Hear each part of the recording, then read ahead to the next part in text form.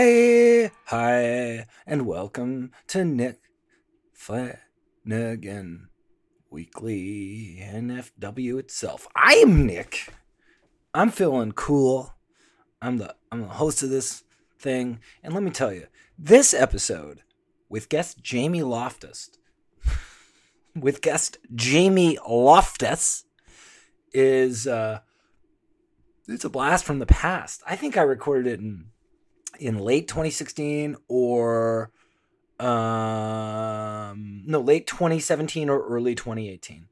And it was when I was trying to get the idea for a podcast together. I think I'd already basically figured out that it would be like how it is now.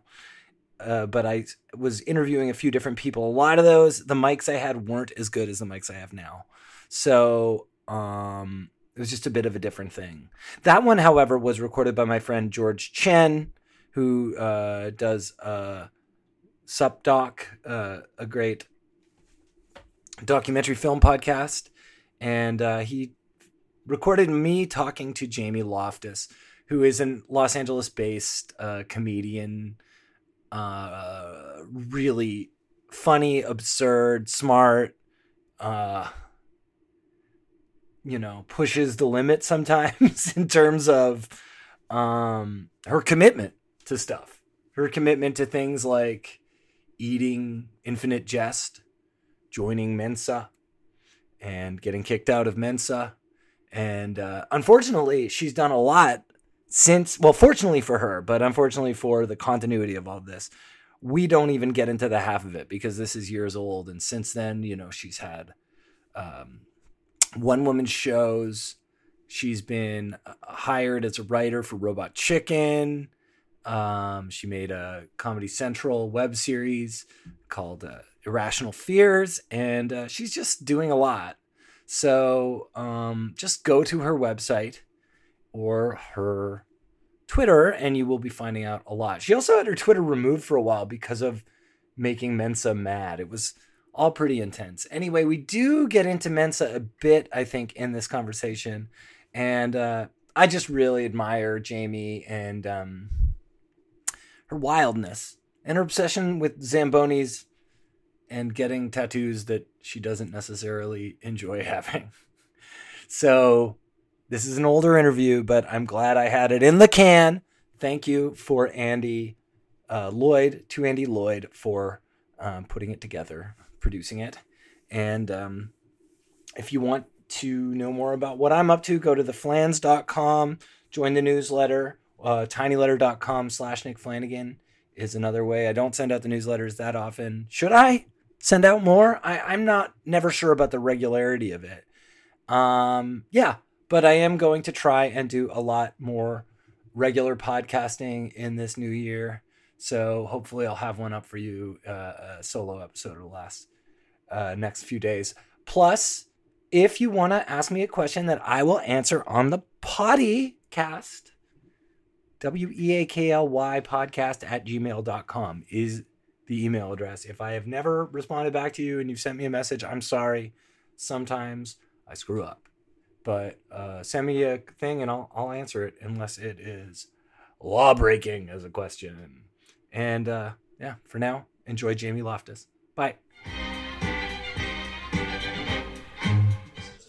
So I'm here with the great Boston's last great white hope, Jamie Loftus, Hi. A comedian, Uh-huh. illustrator, Yes. vlogger, Not really. upcoming vlogger to be. No, yeah, you Maybe really you lit a will fire vlog. under it. Now, listen, let's not rule it out. I think it would be great. I'd love to see your unboxing reactions. A and that type of thing. vlog, maybe, who knows? Yeah. Yeah. I've participated in an unboxing thing once, but I don't think it ever got released, and I think that's maybe for the best. Oh, there's so many things I want to ask you. There's so many boxes to open. I'll ask you all about the different boxes. The millennials. What are millennials? All these millennials opening boxes. What are they doing? Back in my day, boxes were the present. Whoa. I don't know why there's a pop screen and a pop screen on this microphone. I like it. The I'm attention glad. to detail is off the charts. Yeah, off the chain. Off the. Illustrator, animator, Mhm. stand-up comedian, performance artist. Sometimes, I guess. I don't know. I mean, because you do a lot of one-person shows, Yeah. and those shows seem like they're kind of conceptual in nature. Yeah, they're not. They're not stand up for sure. There's not stand up, but it's performing for a long time and it's hopefully funny. So I guess I don't know. I don't know. Performance art. I'm like, where do it? Like, I don't. I mean, I guess so. It's a hard question. I don't mean to, and I also think something happened because of a lot of different things in the last 10 years to sort of move the goalpost of like what how that performance art is very funny basically, and that it kind of is comedy. I don't know, like the sort of Tim and Eric style, or the way that like Twitter is, in a way with its sort of dangling participles and like strange cathartic craziness, or and obviously you're a Twitterer. I am. Well, yeah, until my ass got banned. They haven't got you back yet? I've been off for a month. Okay, we got to go back to that. Okay, in a second. I should, but I'm going to say the last thing you do. Okay. Now. Okay. Not the last thing you do. I'm sure you do. Do you play? You know how to play a lot of musical instruments? I know how to. Not really. I know how to play the oboe. Okay, the oboe. Dancer. Dancer. Like, are you really a dancer? Because I know that you perform the Nutcracker annually, sometimes more. I've done it 2 years running and no intention of stopping. Okay, so you're going to. That's the plan, and then I've done Swan Lake twice as well. Swan Lake, and so you have also done Swan Lake and the Nutcracker. And are you so you're a ballet dancer to some level? I used to be very much so, and then as an adult, only as a joke. But I like danced for 15 years growing up, was very, very into it, had the like eating disorder and everything. Aww. Had it all. Well, by the way, that's what a weird response to saying you have an eating disorder. I guess no, I had the right response, which is empathy. No, I was hoping for applause. I said it. Oh no! I really don't like to hear that. It's we were all doing it. We were all doing it. We were all. I feel like fucking Robert Plant. We were all doing it. Well, I would say that if you can sort of twist that around, there's another type of eating disorder you can have where you just sadly eat things and you don't even taste them, and I think that one might be better than the other one. Easier on the teeth, as long as you're brushing your teeth. Definitely, as long as you're caring for your teeth, which we were talking about earlier. Tooth care is important. Tooth talk. Tooth talk. So you're banned from Twitter. I am currently banned from Twitter, yeah. You're banned from Twitter because it's so, I don't know. This is insane to me, the reasoning. And this is... It is a weird, like, and at this point, I've sort of not acted on it for a little bit because just thinking about it makes me tired and kind of mad. But I've had the same Twitter account since I was 14, I think. And you're like 23 now, 24? I'm 25. 25? Extremely old. That makes me feel good. Good. It makes me feel bad. No, I know, but there's something about when people are 25 that I don't feel like I'm watching like a baby be the most amazing thing I've ever seen. When like someone who's really good at stuff and doing a lot of stuff, if they're under 25, I'm just like, well, that hangs it. And somehow now I'm like, well, I am only 12 years older than this person. I've still got time to improve. I do feel, 25 does imply a certain adultness that I don't care for. But so I had the same Twitter account. I was like a super early adopter in high school and had it forever. And then I made these like little videos during the Olympics. I had made these videos during the Olympics where I would switch out figure skaters music with like audiobooks and like Alan Alda's Oscar speech, and like I would just switch out the audio and repost them.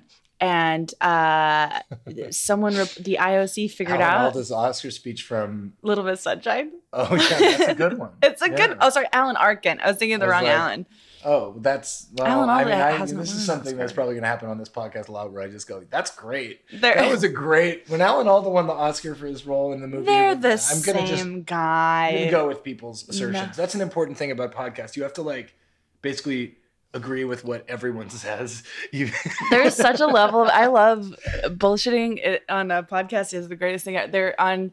I have a movie podcast, and there's been I think Bechdel test, the Bechdel cast, the Bechdel cast, and there's been I think 2 episodes where like way later, like 6 months later, I'll tell my co-host, I'm like, yeah, I never watched that movie.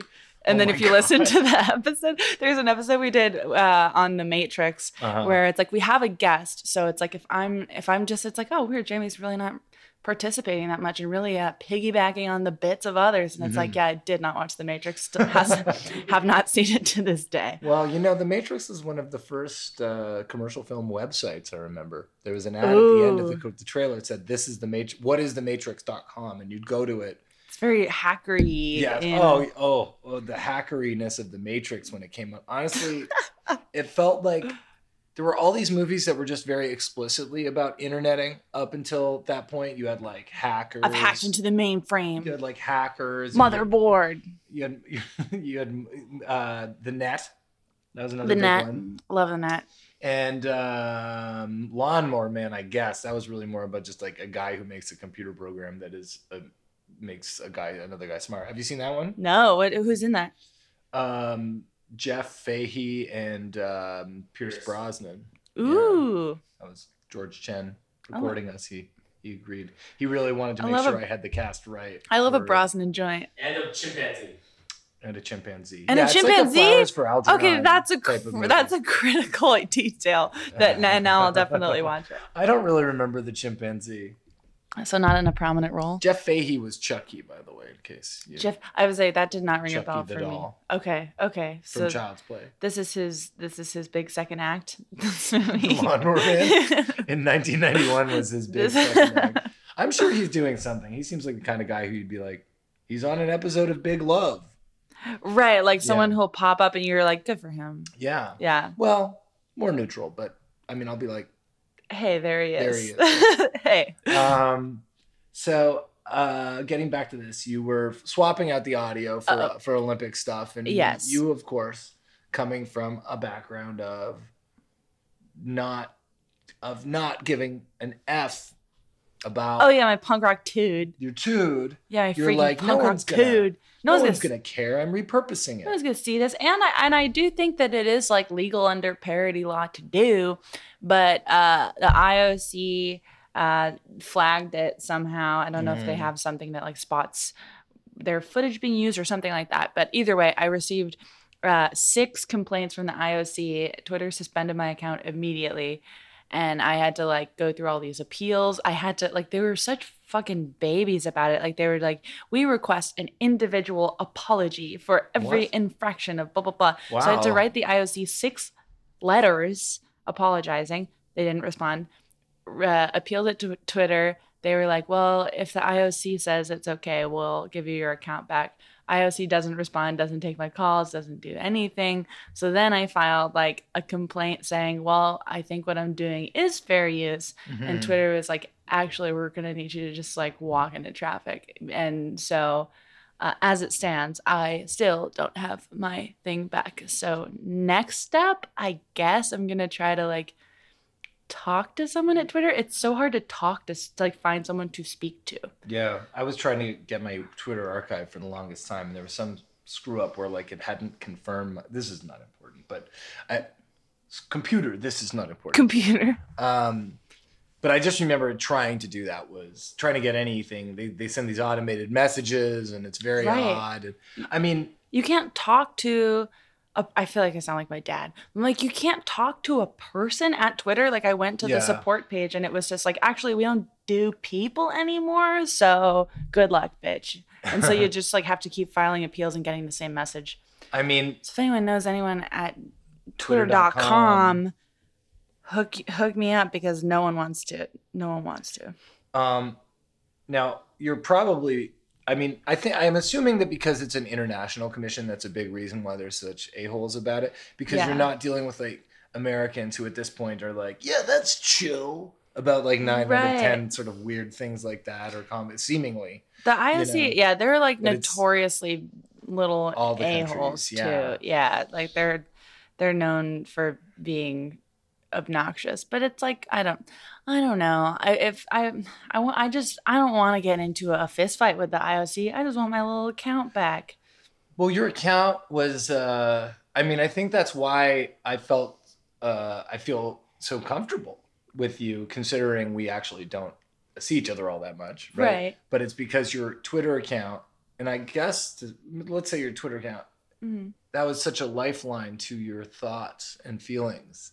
I know. You were very, yeah, I mean, I feel like very you tweeted empty a right lot now. every day. I did, and now I've been trying to take it over to Instagram stories, and it's not the same. It's more effort. It's more, yeah, and you have to add some sort of visual stimulant. Yeah. I want my Twitter back. Yeah, and stories I'm go like, away, they disappear. but they Tweets are forever. But they archive. They- Well, they not can for be other archived, people. yeah. For me, I can go back in the log and be like, oh, whoa, we're having a day. Why did you tweet so much? Why did I tweet something? Oh, geez, I don't know. I think that like it just was. I don't know. I mean, I think I'm kind of hardwired to do it because I've been doing it since I was 14. You know, Twitter is it's like there's been no point in my adult life when I've not been using Twitter as like a way to get tiny thoughts out or like work out ideas over a course of time. I mean, I requested my Twitter archive, and then going back and seeing what my tweets were like in like 2007 or 2008, it's the exact opposite of what someone told me. Where someone said, you know, if I hear something I said on the radio last week and I agree with it, when I hear it like a week later, I'm like, that's great because that means I'm consistent. It's like I'm never, you know, 10 years ago, I was writing stuff. I'll read it and it sounds like a 7th grader or something. And I mean, obviously I'll be checking that in my stuff now in 10 years and I'll be like, you still sound like a 7th. That's and now I'm like because I do think I'll get my account back, but then it's like there's just going to be this gap. There'll be a month where it's just like, what happened? We don't know. I don't know. I'll have to go through all my other disturbing little social media / my Evernote is kind of a horrifying thought graveyard that Your Evernote. I think I'm the only person still on Evernote, but yeah. I got Evernote when I got a Samsung, and I was like, I love this. And then I haven't used it. It's the Notes app. For some reason, I pay $4 a month to use Evernote. Like, you have to charge. There's a way you can pay to use Evernote. If you have to be using Evernote a lot to have to pay to use it. But I like record all my stand-up sets and put them in various Evernotes. Do you listen to your stand-up sets? No, but I have them all if I ever decide I want to. I record a lot of them too. Ever since that smartphone thing happened, I just didn't see an excuse not to, because I used to, you know, fall over myself to get like, I would have a micro cassette recorder, I would have cassette recorders, and I'd bring them to shows, and I would tape my sets sometimes. And yeah, now it's like mostly I don't listen to my stuff, and then also, but I think if I listened to my sets more, the general public would too. I think it would be like beneficial for me to do, but I don't do it enough. There are times where I'll be like, oh, this worked on this day. I wonder why. Let me figure that out. But in my mind, an outsider looking at what you're doing, what you've been doing in the 2.5 years, let's say, since we've been in each other's orbit, let's say, you're always doing something. Your mind moves pretty fast, seemingly. Active mind. Yes. And you have the means, generally, to express yourself, your mind. And so your mind is always, you're actually able to almost output in like the fastest manner possible or something. Yeah, I guess so. Why do you, where is this flurry? I think that's the age thing, is I was like, even my friend is, you know, a few years younger than me, and he was like doing all these all-nighters this week to like work on something that I was working on. I'm so unable to do that kind of thing anymore? Sometimes I've had to figure it out. I mean, for a while, I feel like the first until I was like 23, I was just on like this manic binge and had no idea. And then I figured that out, hit a wall. Yeah. And I was like, oh, okay, that's why I can do that. But it will also ruin other areas of my life. And then I got that under control. But I still have like all the energy, and it was just a matter of finding a way to better, more effectively channel it. But I guess especially since I moved here, I just spent a lot of time trying to find ways to make stuff that doesn't require that I rely on other people, because other people slow things down. Actually, I just remembered one of my favorite videos of yours, which is you dancing in front of the train. Oh yeah, my brother and I made that. So healing. Yeah, it was so much fun. That's a very healing video you made. I liked it. Where did you take that? Oh, Travel Town in Griffith Park. It's just like that's a Travel Town. That's field, just a field of trains. Yeah, it was my brother's first time in LA, and I was like, I don't know, I'll bring him to Travel Town. We had so much fun. Is your brother a comedian? He's a filmmaker. But he's still in college. He's young. Is your family artistic? No, they're very funny, and they're all funny, and they're I was gonna say they're smart, but I don't know. They're all very funny. My dad is a sports reporter. My mom's a second grade teacher, and my brother is a student. And they've always been very Boston. Right outside of Boston. And they've always been really supportive of all of my shit, to the point where it's like they're kind of involved in some of it in some ways at certain times. So were you doing this kind of stuff as a teenager? Artistic stuff? Yeah. I was always like drawing rats, just like taking on these weird, ambitious projects that no one asked me to do, which is like, I was like a weird, precocious teenager. Right. Did a lot of different shit. Yeah, that's cool. Yeah. Were you going out to shows? Like, were you like a teenager you went out and that inspired to create, or were you someone who was more in your room making things and were like, how can I do this? Very much inside as a teenager. I had like a back brace. I was like a weird kid. And so it was like, was it for show?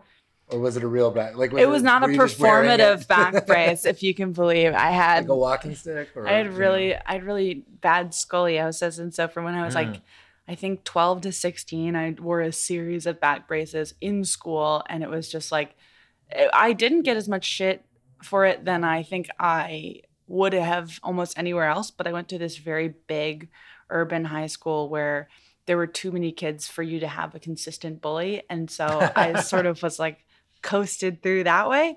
But yeah, I mean, I had a few outlets and I had a few good friends, but for the most part I was very much introverted and inside.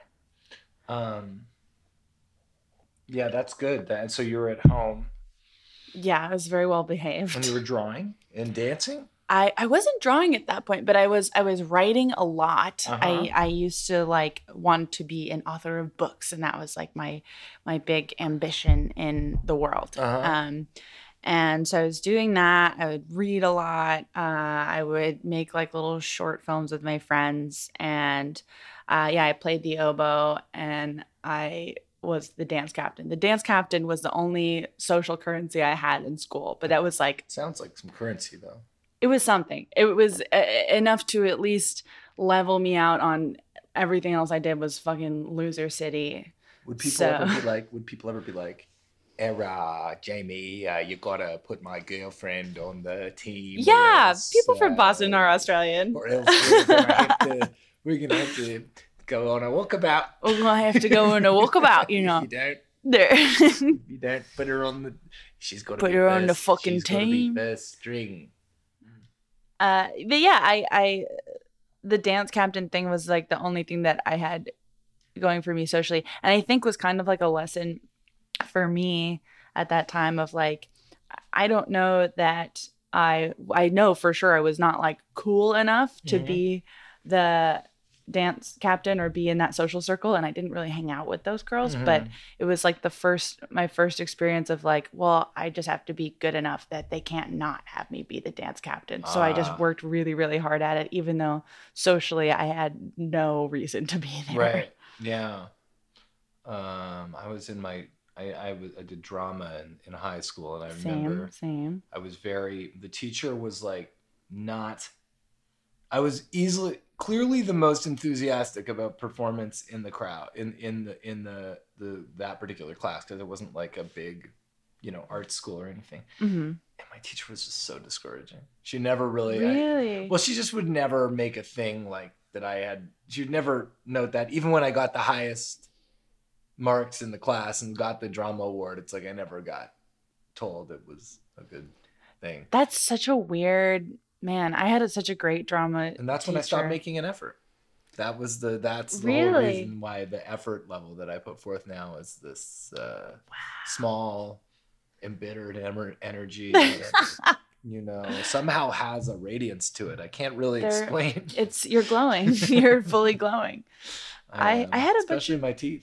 I had a bunch of great schools or a bunch of great teachers in school where, I don't know. Like, because I grew up kind of in a shithole, but like my high school was like awesome. Did you grow up in Mystic River? No, I didn't grow up in Mystic River. I grew up in the town.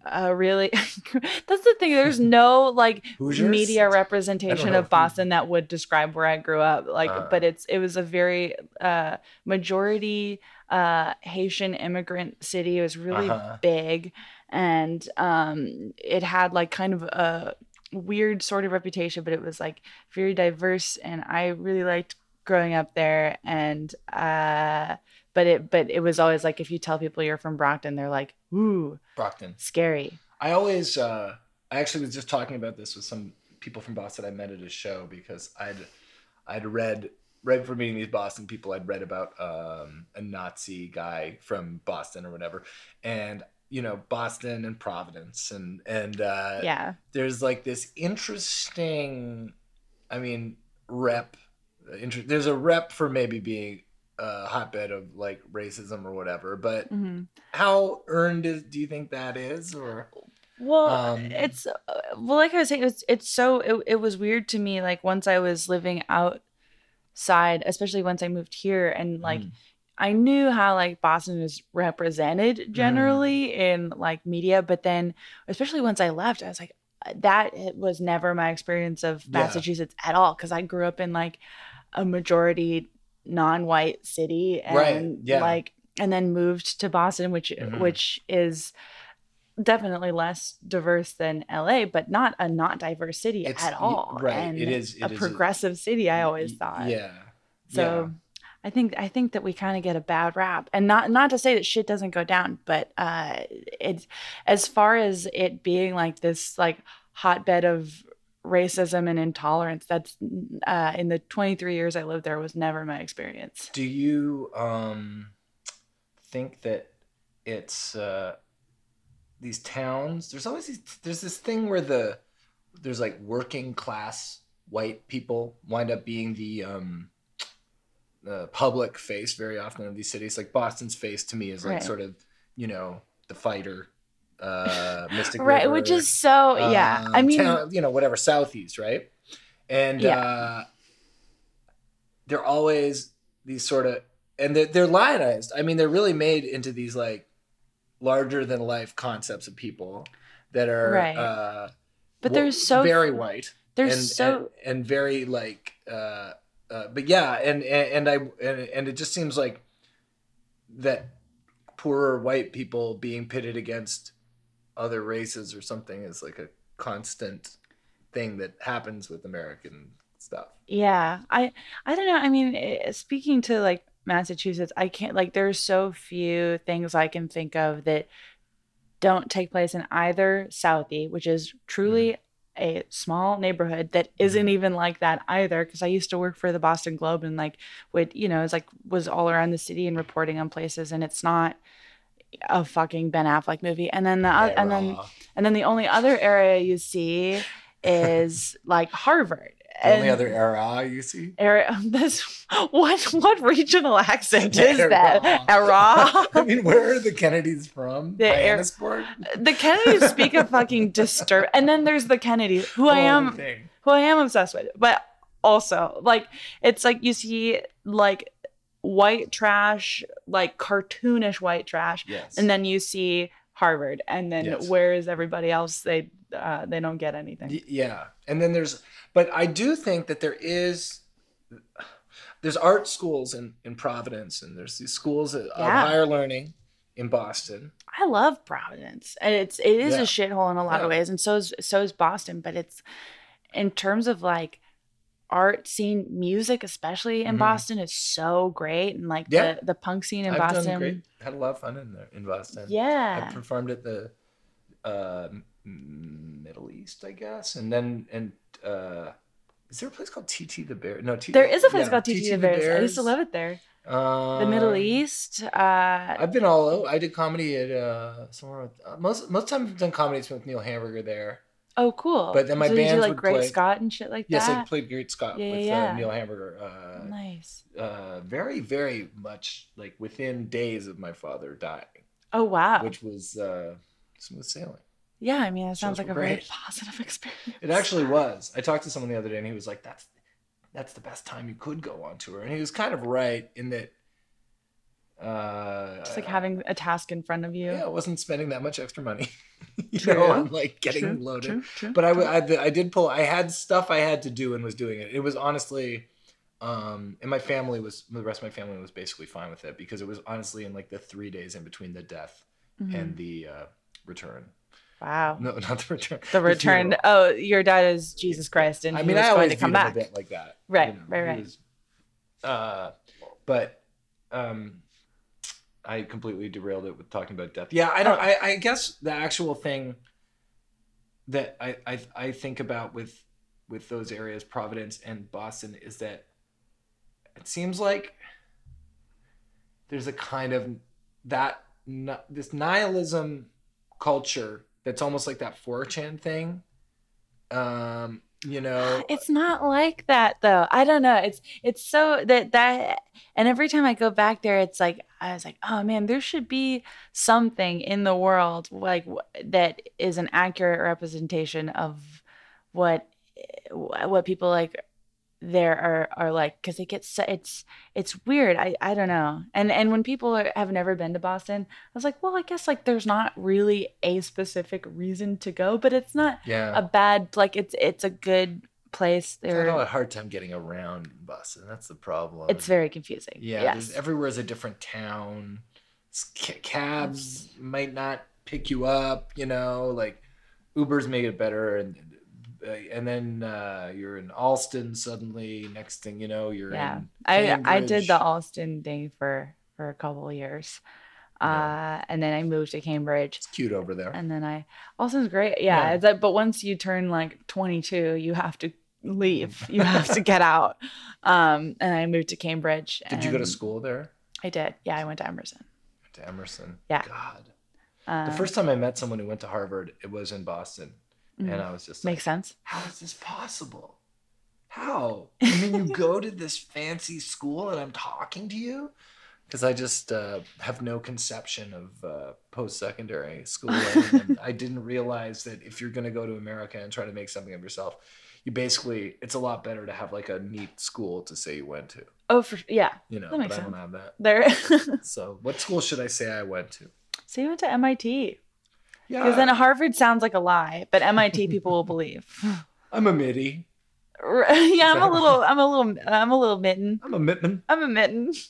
MIT is weird. They're like all such, and it's cool because once I started doing comedy, like they're like losers, right? Mm-hmm. And they have this, they're so like socially awkward that they made their own comedy club on campus that only people from MIT could go to, and they would like email you if they liked your comedy, and they'd be like, hey, you want to come to our little club? And then you'd go in and like it's the floors light up because they're like geniuses, and it's like this whole tech room, right. And it's like beautiful and the tech is amazing, and then it's like, but everyone's so weird. Yeah. And they're were like, welcome to our secret little comedy club. I was like, you fucking little dirt freaks. It was weird, but it was fun. I think Love Tom those dirt Lehrer, freaks. was he a teacher at MIT? He was a science teacher. Was he? Yeah, and then he had this 5-year career in the 1960s, and then went back to being a science teacher, where I believe he still teaches, or maybe he just died.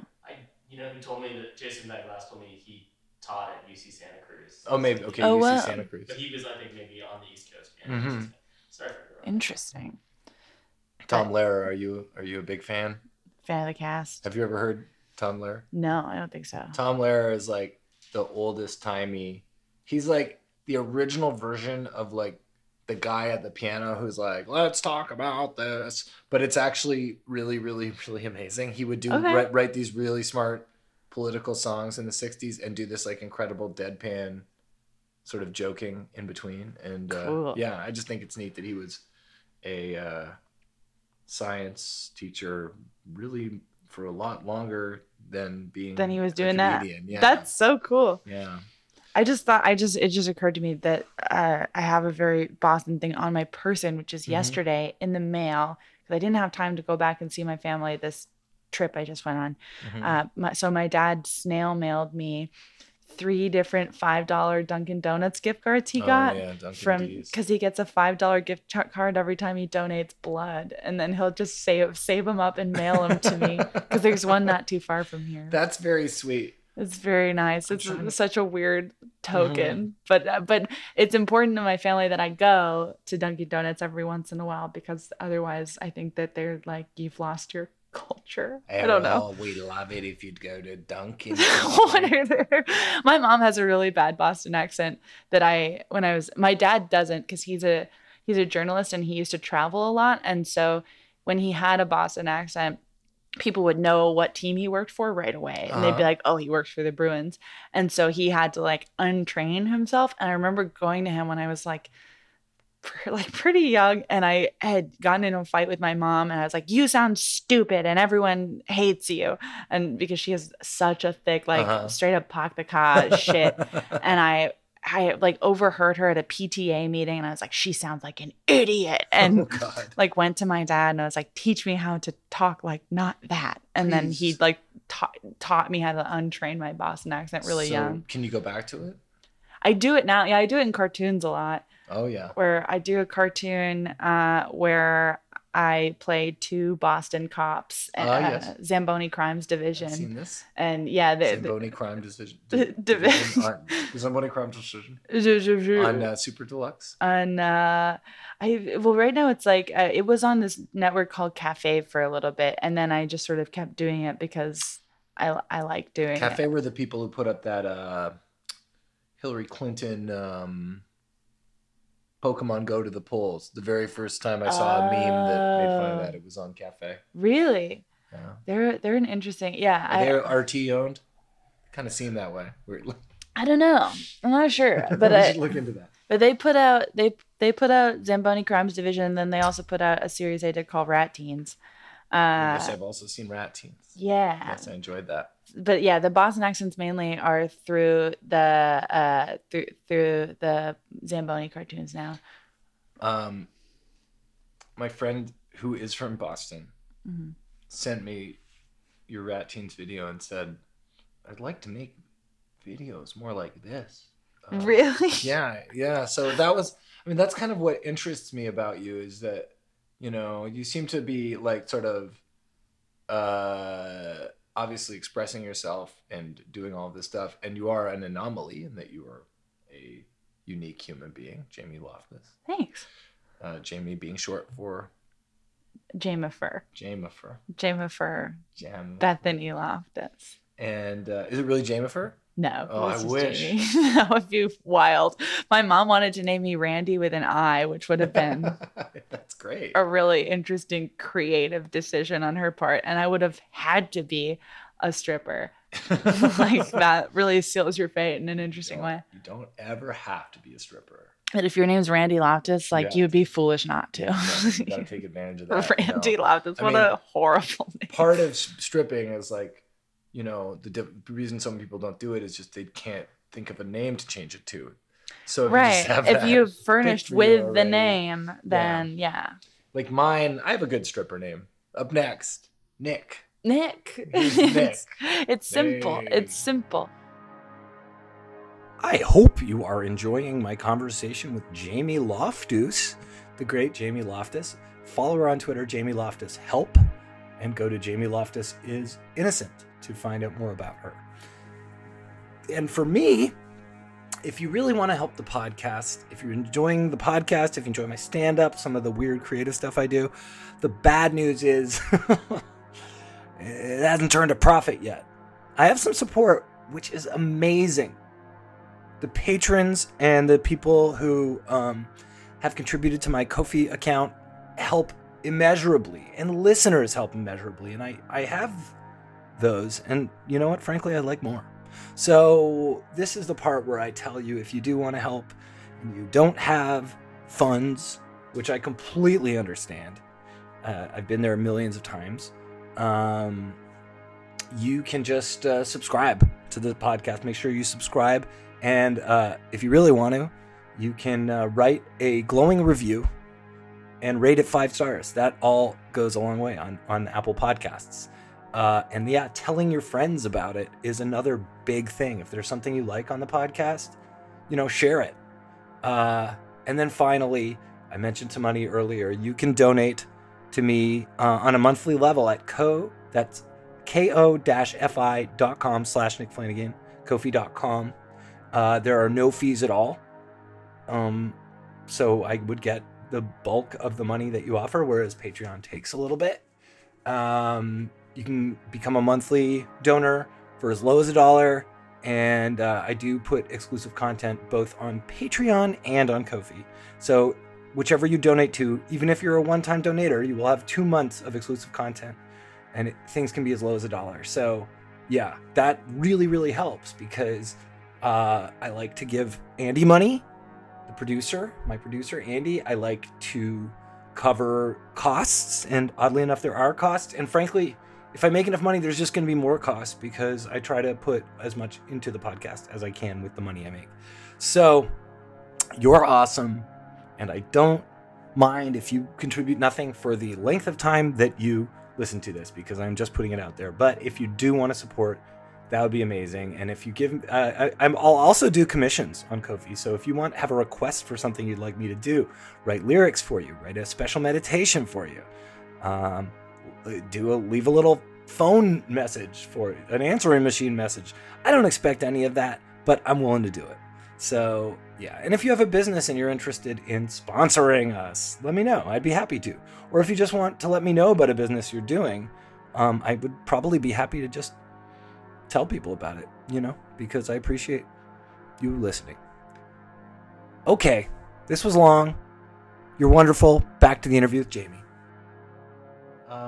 So what I was going to say is, I think that what you're doing sort of seems to maybe represent a demographic in a way, a group of people, young people who all like expressing themselves this way.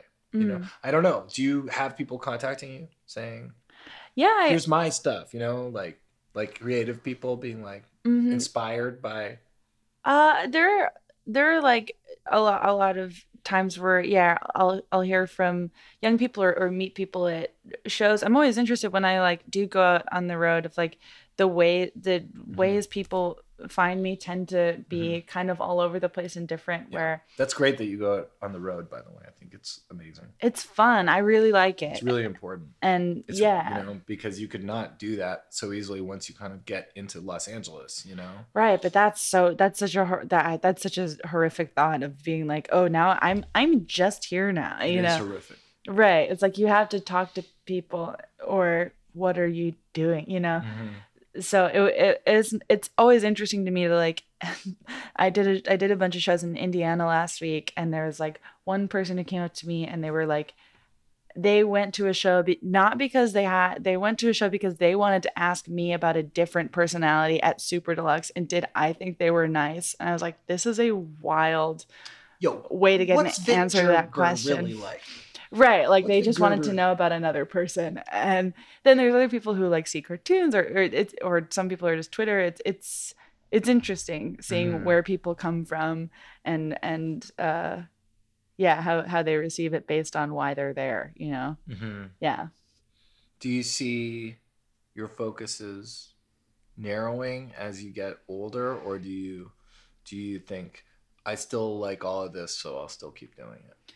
I'm kind of afraid of letting any single thing go. So right now I'm sort of adamantly continuing to do all the things. I understand this urge. Yeah, where it's like I like doing it all, and it, you know, means different things to different people, and that's important to me. And so, yeah, I mean, I'm sure that there'll come a time where I have to, but I don't like to think about that. I've been like making less cartoons lately, and it makes me feel antsy and fidgety and bad. I don't want you to feel like that. Thanks. I don't want to feel that, but it's like, you know, sometimes there's just like not time to do it. But I'm not gonna stop doing any one thing. Conversely, I've been trying to do different things for many years, Mm-hmm. and I feel like now, I am less good at any of the things. Well, there is like But I the don't jack think of all so. trades thing. Yeah. I don't know. I mean, it seems. I am a handyman I'm an entertainment handyman. I don't do union rates. Not gonna get union level work, but I can. Do you need a puppet show? Right, because I Do can you do need- that. I can do that. Do you want me to do a little cartoon for you? I could do a little cartoon for you. I actually don't draw cartoons, but I do write stuff. Yeah. I mean, it's like it seems very easy for people to like let stuff. They're like, I don't know. That's like a lot of people you meet here specifically. They're like, oh, I do 500 things, but then once one of them works, they're like, okay, fuck the other 499. I was like, nah, but those are. I know. I like those. I I mean, don't want to stop doing those. What about your relationship with stand-up? Now, Yeah. the thing when I first performed with you, Uh-huh. I believe you were eating dog food. That would have been the time I was eating dog food. Yeah. And at that point it started to seem to me like you were doing a lot of sort of like long form, like dare level kind of things. Again, which kind of brings it to like performance art a little bit. But Yeah. and that was something where you were eating dog food for like a certain amount of time or something. Was it like, I feel like there was some, I think what is the story between the joke about I the was dog food joke? the joke I was doing then, I think with the dog food had to do with like I couldn't afford health care to get panic medicine, and so I invented my own 3-step system to deal with panic attacks. And then the final step would be eating the dog food. So I tried to contextualize it. So this was like something you were actually doing for self-medication in a way. I mean, and it was I did that joke for I guess I stopped doing it eventually because it reached the point where it's like people would be like, oh, you're gonna do the dog food joke? I'm like, oh, I have to stop. I'm like, I can't keep doing this because then that'll be the only thing people know, and that will be unfortunate. And I'm bringing it back, baby. Right, it was like let's 2.5-year-old bit that you don't do anymore. So, but yeah, I was doing that then. Yeah. I don't know. I mean, I just toured and did a tour that was like half just stand up and then half performance art. And I like they cross over enough that some bits can function in both shows. Like, so that's cool. But that's always the place where I feel like I can crystallize ideas that show up in cartoons later, or like stand up feels like a really, like, it's the most important thing to me. Like the live performance stuff is my favorite. And it's interesting to like look at all the stuff I'm doing live, and then it's like, okay, how can where does this idea fit? Like any given idea, there's some medium where it fits the best. And then it's just like experimenting and figuring out what that is. So when I'm going to keep talking about dog food. Okay, that's fine. So this was something that was really happening to you at the time of that bit being written. You could not get medication.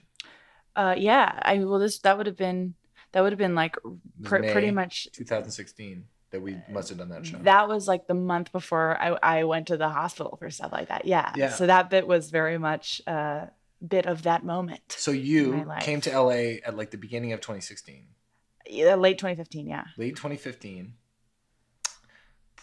Plunked yourself down in Studio City, Universal Studios. I was living in Inglewood, and then I was You were living in living in West Inglewood. Hollywood. Yeah, Inglewood and then West Hollywood. yeah. And you had, well, from the sounds of it, it was a difficult first year then. It was a pretty horrendous first year, and I am like, why didn't I leave? But I didn't, and but yeah, my first year here was pretty rough. My last year was the worst for me. Yeah. And then also the year before. It's this past year I The feel current very year is better because there's less of it. There's right. I mean, just things just haven't had the chance to get really bad yet. But No, yeah, they've had the chance and it's happened. But Oh, okay. Then there's also been good stuff. I, have screen guards. that's true. I mean, I feel very safe. You do. I feel like we and the mics are very safe. You are safe. They're always a very reassuring thing to hear from Nothing someone. reassures a woman more than a male just going, you are safe. You are safe. You are safe. Just in case you don't feel safe, I decided to tell you you are safe. And I if you will don't think you're keep safe, you are wrong. Safe. But yeah, my first year in LA was pretty horrendous in every way. And May 2016 would have been like maybe like the like pew, like the final before I kind of had to figure my shit out. And then 2017 was better in most ways. Well, I'm very happy that you sort of figured things out by going into your mid-20s. Oh, thank you so much. Because a lot of time it takes a lot longer. Yeah, I mean, there's still work to be done, but now you're fully realized. Like, what are you gonna yeah, do? I'm done. I'm just gonna I'm just gonna end it all now. 'Cause Don't. it's like be chill. But no, when I was 23 when all that happened, where I just like I had a bunch of like I just like didn't know I had OCD. I didn't know I had bipolar, and so once I knew that and could handle that, then I was able to better harness the manic energy I cannot get rid of and do useful things with it instead of self-sabotaging. I got diagnosed with ADHD in 2014. So I was probably, I want to say 55 when I was diagnosed. And I found like I haven't solved it at all. You know, it's all still very difficult to sort out. Mm-hmm. Do you have any suggestions? No, that's one. Well, ADHD sounds, I mean, grass is always greener, but that means you get like Adderall, right? You get Vyvanse or Dexedrine or whatever, but it's not good. No, it makes you smoke a lot of cigs. Sounds great. You're like, I gotta smoke, get an oral fixation. Fun. That sounds, you have a disease that makes you cool. Yeah. You smoke cigs and get Adderall. But, you wind up being like, those drugs don't help you use your brain to decide the priorities of things that need to get done, which is like the main problem with something like ADHD. Sure. Those drugs make you go, well, I'm going to organize my cassettes for another 2 hours until they're ready. It just gives you that speedy kind of over concentration that can be used for good. But I kind of need the other step, which is like this therapy that gets you to know what to do. That's the right to stay organized. But I'm trying. Yeah, I'm trying to. Yeah, We're both trying. That sounds OCD adjacent a little bit. Where I just don't have any of those specific knocks. I have. Mine isn't like a physical OCD at all. So what kind of OCD was it? It was like brain OCD, where it was like I would just get something caught in my head of like, oh, if I don't finish this cartoon today, whatever. That's so lost. useful. Yeah, but if you apply that same logic to your personal relationships, of course, yes, it spirals out pretty quickly. I do think I'm actually kind of adjacent to that in that I am the sort of person who has, like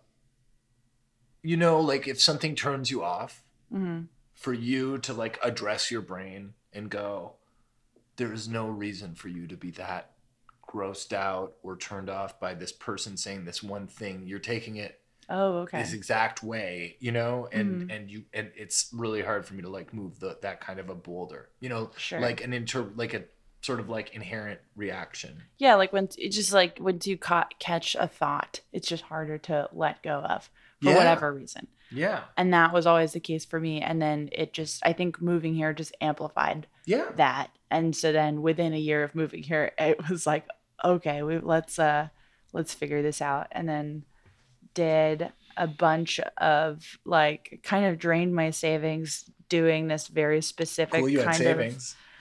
True, I did work. My year before moving here, I worked 2 full-time jobs, which was OCD manic, and I didn't tell either of the jobs I was working a different full-time job.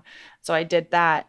So I was getting 2 salaries for a year, and I just didn't tell anybody. That's so crazy. And then, right, I was like, I don't know how that was humanly possible, one but I job did was it. like a 9 to 5, and the other was what? I had to arrange my schedule in such a specific way.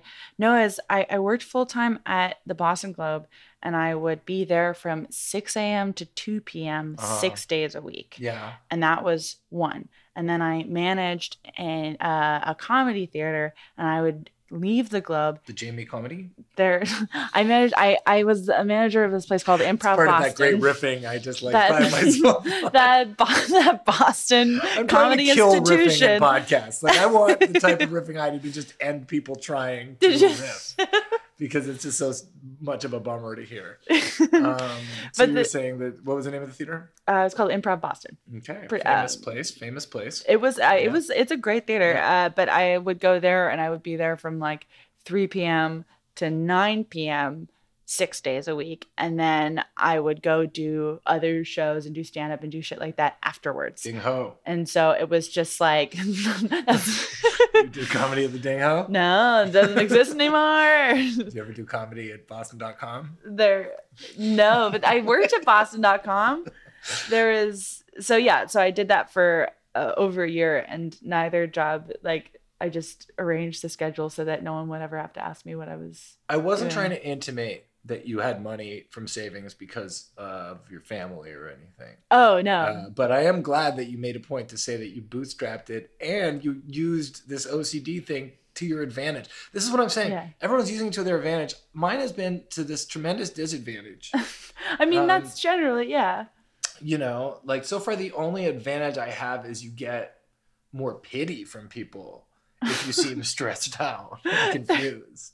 That's true. And in grief. I've found that to be true. So, that's a plus. But, I'm glad you managed to do all that. I feel like I'm going to keep talking. I want to keep talking about some things, though. Oh, okay. Is that okay? Yeah. There's things. You wrote that. So you were writing articles. You've done some freelance writing as well. Yeah. I worked as a journalist for a while. Was that your degree, journalism? No, my degree was in public radio. Okay. Yeah. But that could bleed into being able to write. Yeah. A bit. Yeah. It definitely crossed over. So do you have a public radio voice? I did for a while. Yeah, I used to do it. I worked at this public radio station in college. I worked there, and that was like how I was kind of paying my bills then. I was like a program director there and would do like the morning drive. It was like an alt music radio station. Our demo was 35 to 49 and I would be like 18 and being like, we're going to listen to some Bruce Springsteen. Sure. And be like, everybody, I hope you enjoy this song. It's by Bob Seger. Right. We're like listening to rock and roll. It was a dad station, but it was run by teenagers. It was very bizarre. Today we'll be listening to Asia by Steely Dan. So get out your loafers. If we got wild, it'd be like, dads, Portugal the Man. Is that what you would always say? Dads. Welcome, dads. Dads. Portugal the Man dropped a hot new track last night. Portugal was not a particularly edgy station, but I liked working there a lot. And I ended up switching my major to radio, which was, stupid, but worked a bunch of jobs where it's like I was at that public radio station, but then I also my big like internship, which turned into a job, was a Boston morning zoo radio show, which was horrific. I mean, there's not a worse place except maybe Philadelphia to be working at a morning zoo radio show. It was fucking abysmal. But that was how you met Fitzsimmons, right? There, Greg Fitzsimmons was a guest one morning, and yeah, kickstarted kickstarted. Dame talking. I don't know. That's not how Greg Fitzsimmons. That was, I think that was like one of the first times I was paid to do something comedy-ish. Yeah, that's cool. But it was bad though. Like they had a character called like Ernie the naughty Christmas elf, and they were like, Jamie, you do stand up. You should write jokes for Ernie. And I was like 20. I was like, okay, and I was like wrote these horrible jokes for this stupid radio elf. So that was one great. of. You did some morning radio writing. Yeah, I mean, Yeah. big credit. Still use it to this day. Carlson and Mackenzie show. WZLX. WZLX, Zolks, WZolks. WZLX, classic rock, if you can imagine. What else was? And then you wrote an article. You wrote a Sounds like me. this was very you. You wrote an article about Chappelle's special. I know. I want to talk about I don't really want to talk about it. it. I got a lot of death threats off that article. I don't really want Okay. to talk about it. I don't want you to get any more death threats. So we I'd don't have to really talk rather about not. that Yeah. thing. But we can talk about death threats in general on the internet. Oh, sure. Because I guess that's kind of another thing that I see you as like someone who's, Getting a lot of death threats. I mean, unfortunately, probably because you're a woman who says stuff. Yeah, at any I mean, time. And that when is you were on Twitter, obviously, I'm sure it was much. That was when it was happening more. Not really. It's weird. It's like there've been very isolated examples of like, but in general, it's weird. I feel like it's possible to exist on the internet in this little corner where people don't really bug you. I've never had that much trouble on Twitter. I think that mainly it's just been like the bigger companies that I've worked for, the more, vitriol So, like, if you're doing something for Super Deluxe and that has a lot of eyes on it, then Yeah, that would you'll get a get- response that was like, you'll get shit, yeah, which is like par for the course. Everyone's going to. it is. Yes. Yeah. I guess I was asking about that because it was a leading question. Because I kind of think that your illustration style, your thing, you're almost like a posy version of like these people whose brains are working a million miles an hour but are like bad. Okay. And are like, sort of, I don't want to say 4chan, it's very boring to say 4chan. It's inaccurate to sort of say 4chan is bad because it's not actually all bad. It's just that it was taken over so brutally that I've never heard a good thing about it, but I've also never really like I looked. think for a minute it was just like awkward people talking about anime and Yeah. in haphazard ways. But and the fact you're also Boston, there's all these people I know who are from Boston and have this type of thing. I don't know where this is going as a point. Okay, I'm listening. Good. Thank you. I do appreciate being heard. Okay, you're seen, you're heard. And I just wonder if that maybe there is something about your personality and your type of output that actually does kind of make those kinds of people feel good. And those kinds of people who would normally be quick to jump on stuff, Right. Like maybe, like, to me, you fall in. I have a big alt-right following, is what you're saying. Do you? No. But I don't think the alt-right people are like the people who are still in that identified thing are like the most troubled interneters of Terrible all time. people. I'm not really talking Yeah, about bad people. your Groypers or your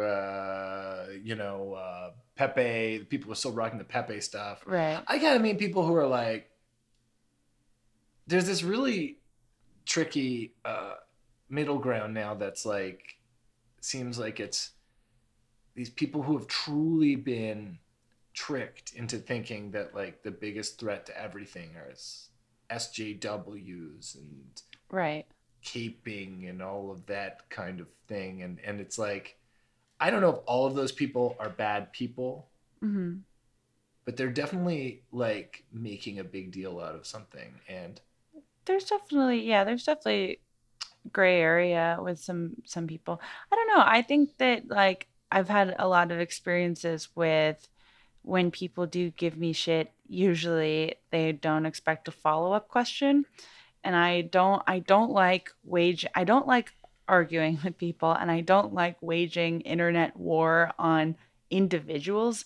Yeah. I just don't have, and there's a lot of comedians who are very good at that, and like if they get shit from someone, they will rightfully Yeah. throw hate right back at them. But I don't. I've found more peace, and I just think it's more interesting to ask like a genuine follow-up question to someone who's like giving you a hard time, and usually they do not have a good answer, and then that causes them to question themselves, and then you can have like a weird interesting conversation.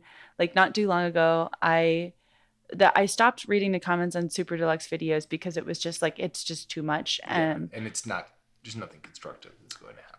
Yeah, I mean no, but there was one time where I accidentally did, and I like scrolled past it and I saw a comment that was not it was like very specific and not, it was just very bizarre, and it was this guy who was starting a hot or not thread about me, and then there was like 500 responses, and it was like this big long, and I was just like, this is so annoying to me and frustrating, and everything that I just bugs me and makes me feel bad and weird. And so I started responding to the thread because no one ever expects, Right. me to see it. Sure. And then I ended up having a conversation with this guy for like an hour, and I was like, you should Venmo me $50 for emotional distress. Uh-huh. And we ended up having a conversation about like, well, why does that distress you? And like, blah, blah, blah. And we ended up like, he did Venmo me $20, which was tight. Love it. And then he came to my show in New York last week. So that was so that was like an example of Did like, you guys hug? no, I would never make physical contact with this person, but I do appreciate that they, hopefully that interaction made them think about why would I treat a random woman that way, and act as if that person might actually see it. Now, I'm so thankful that you managed to turn my rambling question into actually sort of relating it all into something. So thank you. Oh, you're for welcome. that. I think we're probably done. Okay. But do you want to talk about Bechdel? The Bechdel cast? I always want to say Bechdel tested Test. because there's a show in Toronto called Bechdel Tested that is a movie series. And I always think of it. Yours. Yeah. Oh, yeah. So Bechdel Cast. Bechdel Cast is a weekly podcast I do. My friend Caitlin Durante comes out every Thursday. We take an old favorite of our guests, and we take a look at how the movie treats women. And it's not as academic as it sounds. It's very, very fun. Are there more movies that treat women nice, or more that treat them No, not so nice? no, most of them are pretty bad. But then there are some that will surprise I was going to us. ask, what are ones that surprised you? We just did an episode on Chocolat, Oh, which yeah. is a movie that I was like kind of blown away at how good it is, especially in the way it treats its female characters. Yeah. Which is, I mean, any movie that came out in 2001, you're like, oh, chances are it's not going to treat women that well. But there are anomalies, and that was one of them. Yeah, I mean, I think that there's been, there's there's movies that have good like. It's a lot of the movies that I've found that are like came out around that time specifically, that are good to women, are marketed as if they won't be, which is very bizarre. Like what other movies? You've Got Mail. I have Love Dogs. we haven't done either of those, but there's like Chocolat.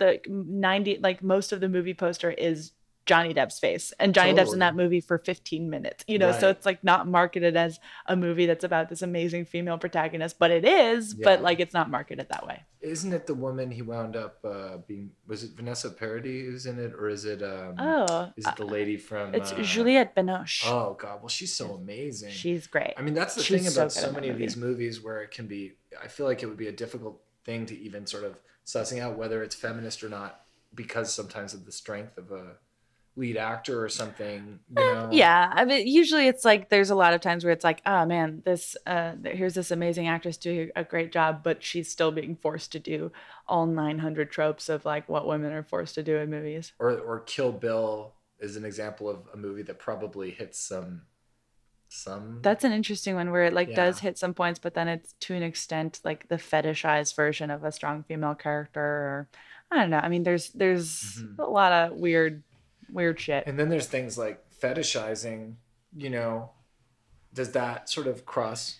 I think fetish. Does that cross genders in terms of when people of both genders see ideals, you know? I think that like male strength is super fetishized too, but Of course, yeah. But yeah, and that's sort of something we're trying to be more cognizant of is like toxic masculinity is shown in such a particular way in movies too, and I feel like in very few movies, or is just starting to be kind of vilified in movies instead of glorified. So, you know, there's we talk about a lot of shit. We also yell a lot and drink Mike's Hard Lemonade, which is fun. Oh, that's one of the earliest types of drinks I drank was Mike's Hard Lemonade. Mm-hmm. You're gonna want to get that out of your system early. Yeah. And in my system. Yeah. Well, Jamie, it has been lovely. Thank you for It's been lovely being here. Yeah, of course. In this house. It's a nice house. I don't own it. I don't live here. It's a nice house, though. It is nice. Yeah. There's pictures of dogs. Yeah. Right near the Dunkin' Donuts. Amazing. We're near a Dunkin' Donuts? 100%. Yeah. I'm going to go there. Oh, the one in Atwater. Mm-hmm. Oh, I think you should go. Use the gift certificate. I've got gift cards. I might as well. Well, George. You can stop. Okay. And that was Jamie Loftus. Thank you for listening to that. That was recorded at my friend Graham's apartment as it was basically being moved out, and I was staying there. So by apartment, I mean large condo home in, where was that? That was like Silver Lake area. So that was recorded in Los Angeles, and I feel like you can feel the sheen. And I don't mean Charlie, but he was probably in the city as well.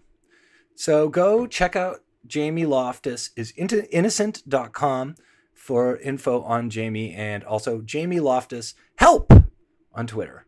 And those are great ways to get into the Jamie Loftus thing, and I don't think you'll regret it. And if you're in town of Toronto, you know, I'm going to be emceeing a show with my friend's band Beast Music the 29th or the 31st of January. The 29th, I'll very likely be opening up for a reading of Grown Ups 3 at the Bad Dog Theater. And some other stuff. The second Sunday, I'll be with AL Senior at the Transac, as I always am, the second Sunday of February. Which is I think that's February 9th. I'll be with AL. So, anyway, enjoy the show. And I don't know what show I mean. I hope you enjoyed the show. And I'll talk to you soon. I'm going to make another coffee. Doesn't seem like a good idea, but that's what I'm going to do. Peace. Oh, man. Nick. Oh, God.